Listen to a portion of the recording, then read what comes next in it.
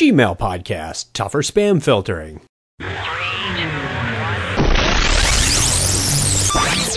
This show is a proud member of Friends in Tech at friendsintech.com. Welcome to the Gmail Podcast, a collection of short hints, tips, and tricks to help you get more from your Gmail account. I'm your host, Chuck Tomasi.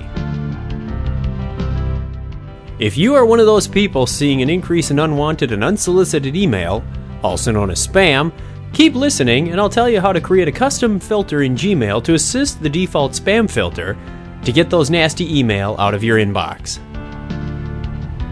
Recently, the spammers have been employing a new tactic to try and thwart Gmail's spam filter. They put in some legitimate text and then attach a picture, typically a GIF image, with their ad campaign. There's a simple way to create a filter to catch much of this spam. Let's begin at the conversation index of Gmail. First, start by displaying your labels on the left side of the screen. If you don't see a list that includes a link called Edit Labels, click the little triangle next to the word Labels so it's pointing down. Click on the Edit Labels.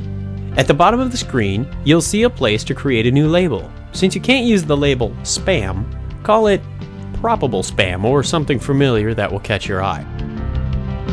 Now find the tab in the Gmail settings labeled Filters.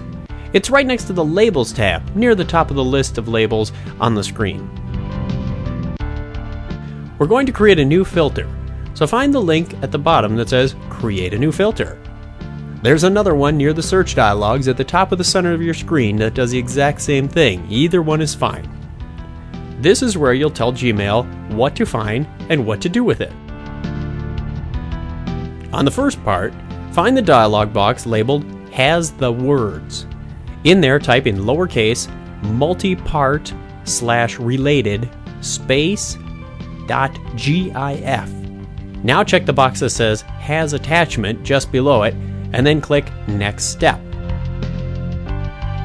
This is where you'll tell Gmail what to do with the mail that matches the criteria we just set up.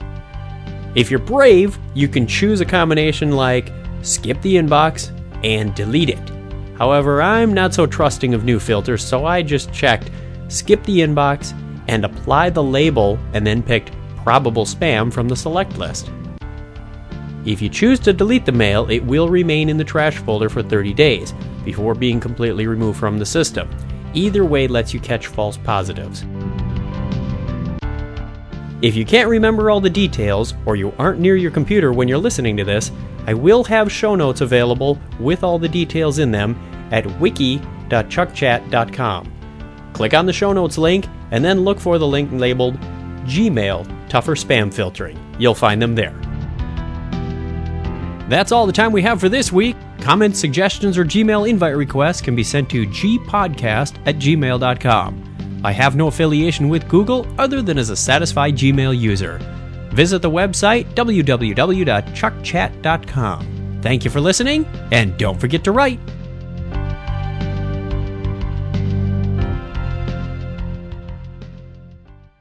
You've got Gmail.